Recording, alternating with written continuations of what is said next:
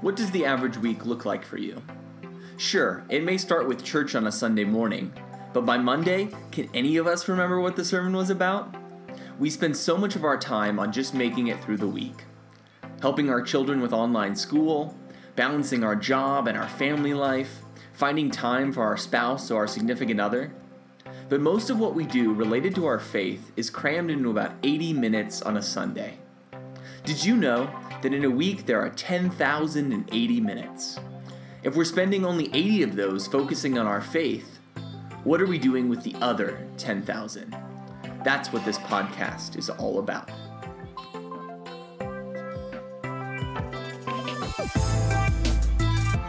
Hello everybody and welcome back to the 10,000 podcast. We want to bring God into your 10,000 minutes each and every week. My name is Sawyer Trepp and I'm our associate pastor here at Arise Church Denver.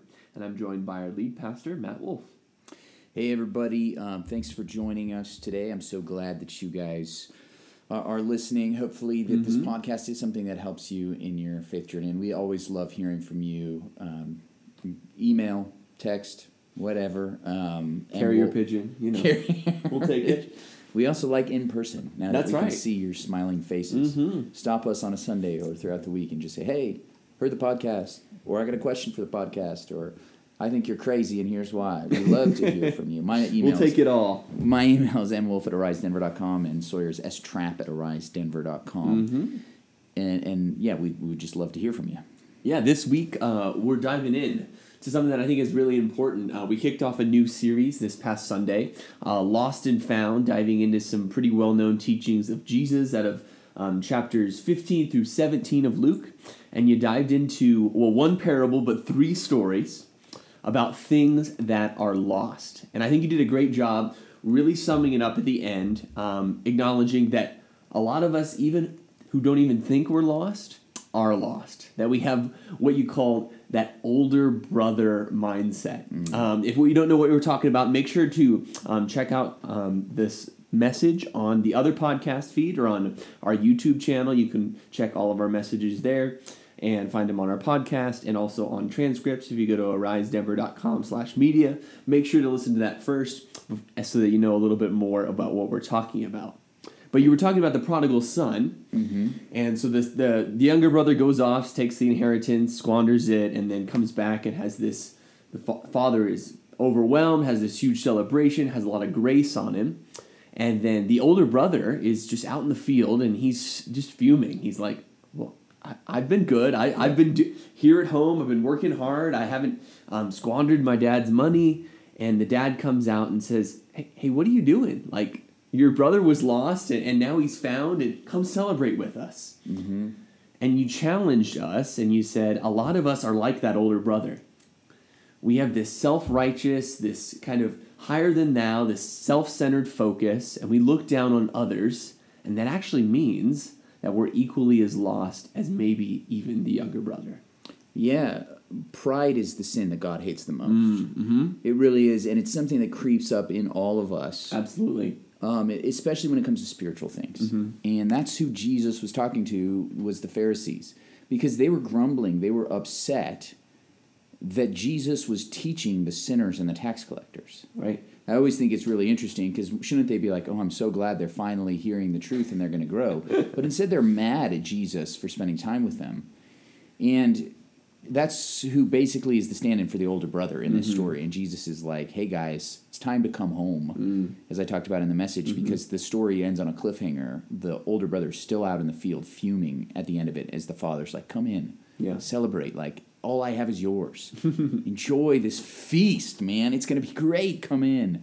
So I do think we need to look at ourselves, especially if you're listening to this and you consider yourself a follower of Jesus, because there's a very good chance you could be an older brother. That's right, that you might have older brother-itis. And I say that to us as well. That's right.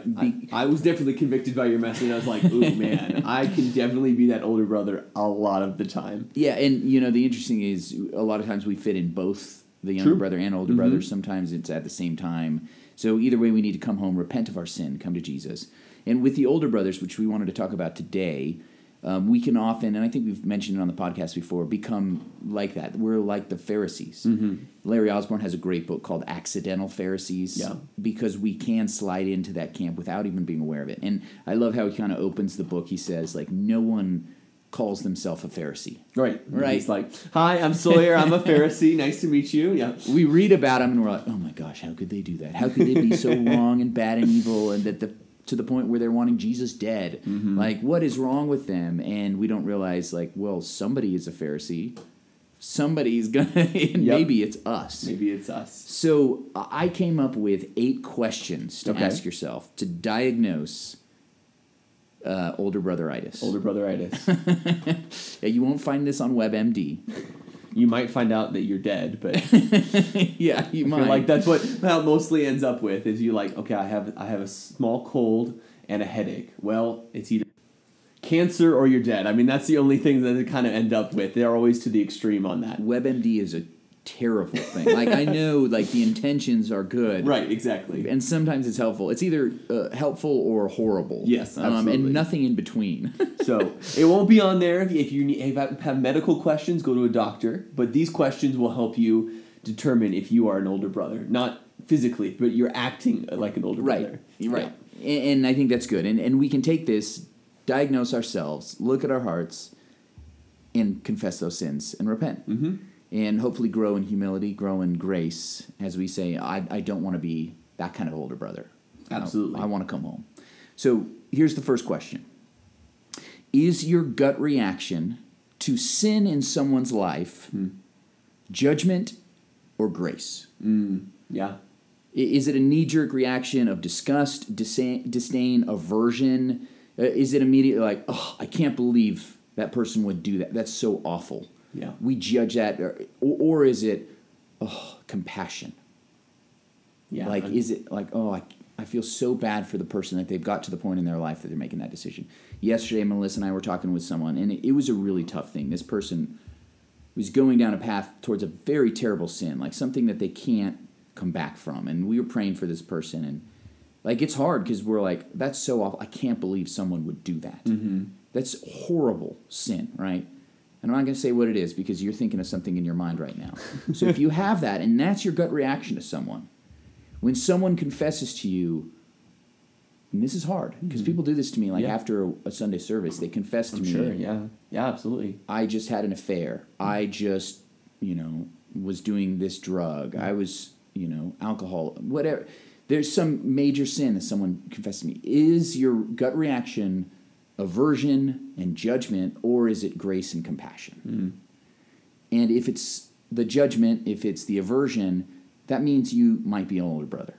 You might be an older brother. Right. Yeah, that's good. I think it's really easy for us, especially if it's maybe somebody that we only casually know, or an acquaintance, or even sometimes on the flip side, someone that we really, really care about. They're like, well, how could they do that? Yeah, know better. It's so easy, either if we barely know them or if we really know them, to just say, man, they should know better, or I don't even know this person. Maybe that's who they are. Right. It's so easy for us to fall into that. So I think that's the first question to ask ourselves. And we all can have those knee-jerk reactions, but we've got to learn, how do I, minimize that? How do I say, God, give me the compassion for this person that you have for them. If you're willing to welcome them home right now, give me that same heart. Yeah, that's good. To welcome them home. That's good. All right, what's question 2? Question 2 is, when you think about someone who's a true Christian, because we do this, we wonder, is this person a true Christian or not? That question in itself is maybe a sign. That's right. If you're asking that, and it's more than Jesus is their Lord and Savior, if you've added anything to that, it's not just they have to have Jesus as their Lord and Savior, but they also have to do this and this and this. They have to believe this, believe that. They have to make sure they do that. Definitely don't do it. So if you've added to that list, if there's extra things to what qualifies someone to have eternal life, you might have older brother-itis. Yeah, and I think that connects really well to what we talked about last time, the difference between commandments, convictions, and choices. I think it's really... We're going to get to that too. Oh, we're going to get to that? Yeah. Well, then maybe we'll go to question 3. I don't want to jump on it, but I think that ties in really well. If you didn't catch it on our last podcast, you'll get a little bit of it here.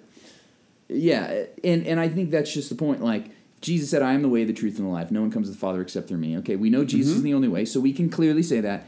And then salvation is found in no one else, for there's no other name. You know, we're very clear about that Jesus is the only way. Mm-hmm.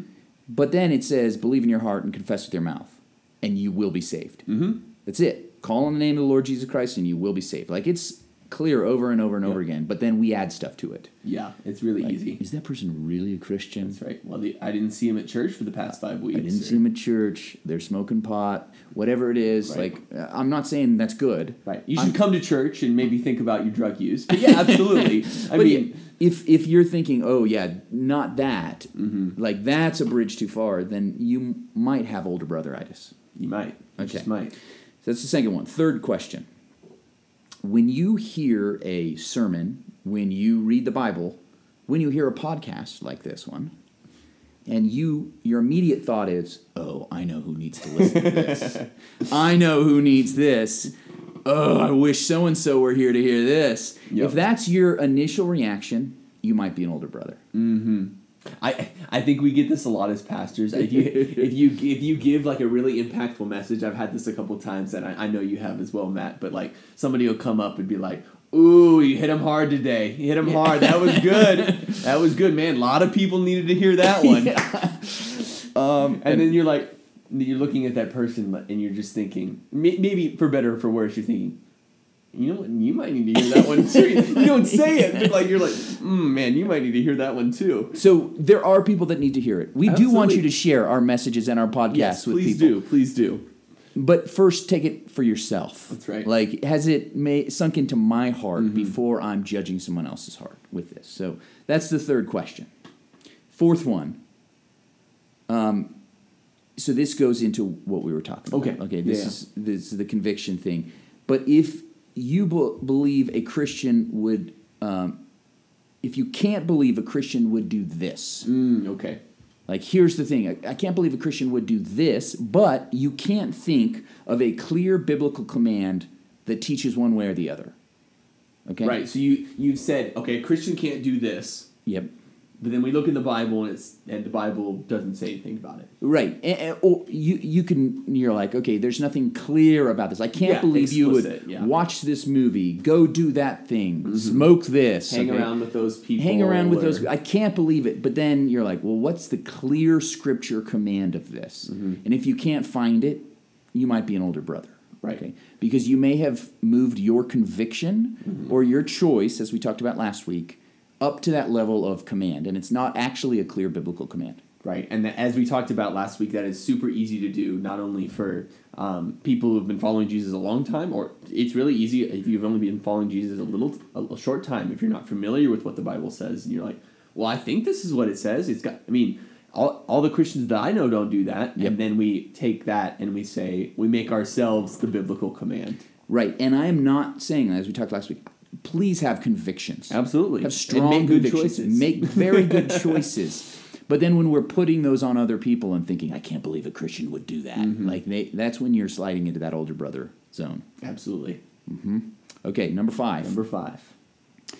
If you think that your church or denomination is the only one that gets it, whether it's your house church structure or your music style or the evangelism approach, or the hymn singing, that you're the only one who gets this right, or the way that you do biblical teaching, or your position on something like women in leadership, and we're the only ones who get it wrong, and everybody else has it wrong. If that's you might be an older brother.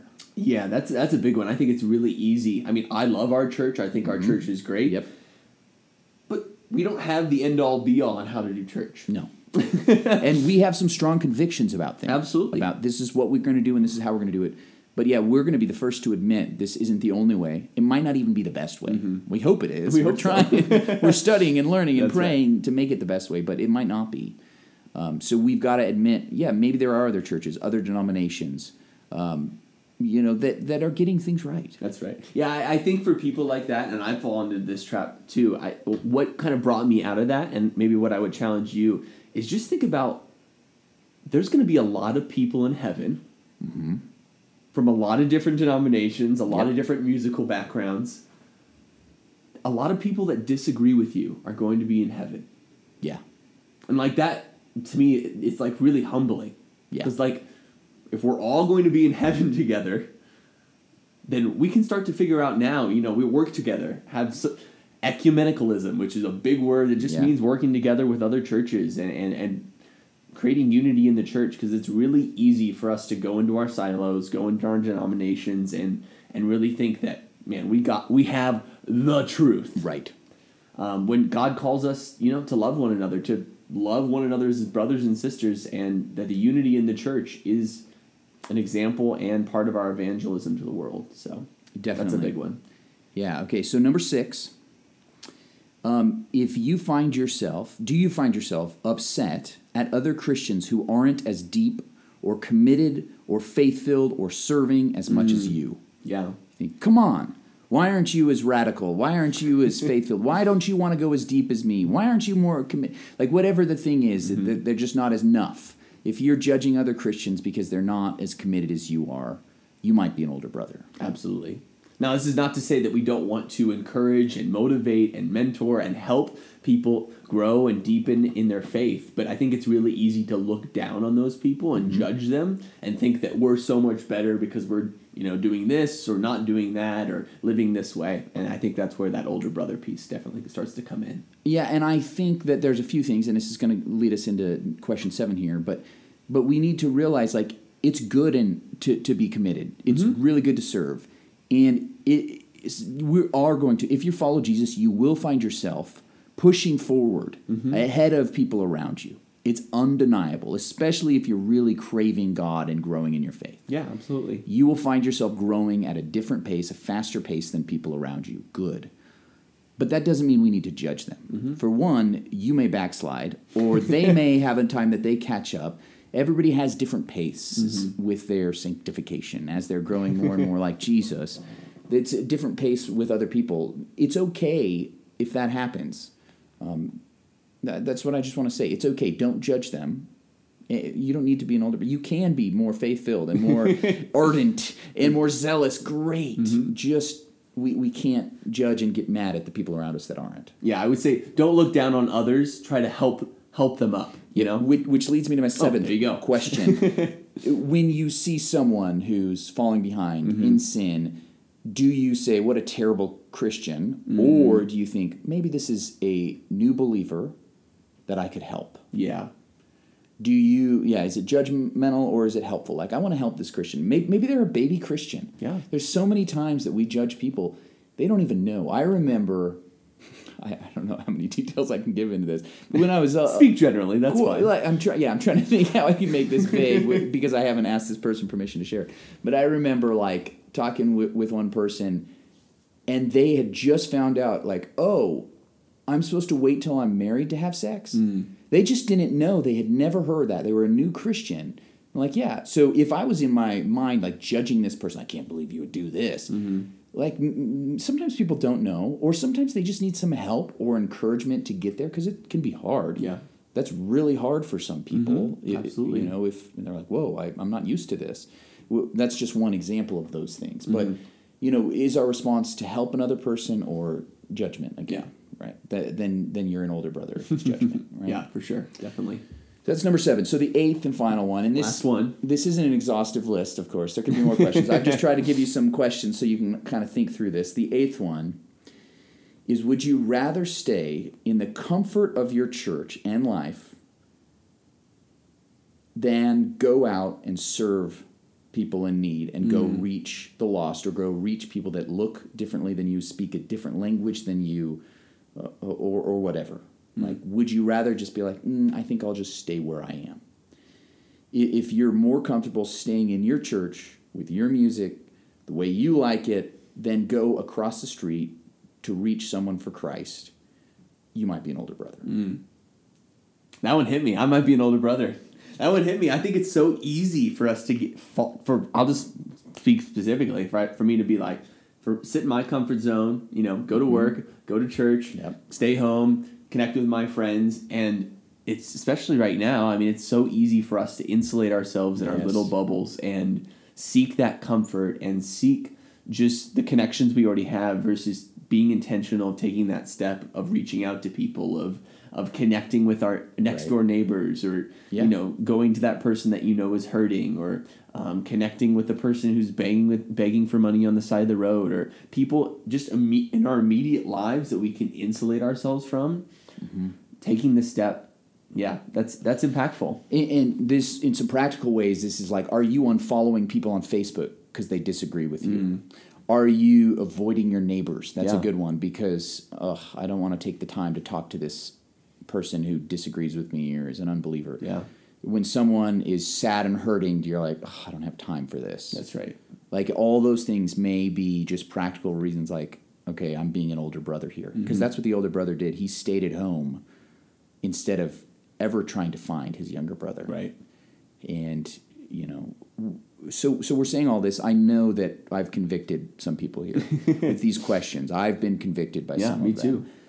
And that's okay. Like, that's the Holy Spirit, like, trying to work to convict us of our older brother sin, of our pride, of our self-righteousness. And we should take that as an opportunity to repent and say, hey, I have some work still to do in my heart. Right. Our job on this podcast isn't to be older brothers judging you for being older brothers. No. What we're trying to do is call all of us into just acknowledging in the things that we fall into that self-righteous trap, and just saying, wow, I am doing that, or I'm not doing what Jesus is calling me to. And like you said, repenting of that, and then turning around and trying to live differently, allowing the Holy Spirit to continue to transform us and make us more like Jesus. So do you disagree with me? Do you think some of my questions are wrong? Or do you want to add to that? Can you think of some other questions that might be some helpful diagnostic questions for older brother-itis? That's right. We'd love to hear. I'm sure you could add to the list, improve it. We'd love to hear from you. Leave a comment, send us an email, and subscribe to this, share it, and we'll be back with you next week. Yep. Thank you so much for listening. Thank you so much for listening. This is Sawyer Trapp again, Associate Pastor here at Arise Church, Denver. We want to encourage you to do 3 things. First is to subscribe, to make sure you're getting the podcast each and every week to help bring God into your 10,000. We'd also love it if you would share this, if you would make this not only a part of your life, but a part of somebody else's. And then finally, if you are benefited by anything that we do, either as a church or on this podcast, we would love it if you would give. You can do that at risedenver.com/give to continue to support the mission and impact that we're having on this community and in the lives of the people of our church and those discovering us for the first time. Thank you so much for listening, and we'll see you next week.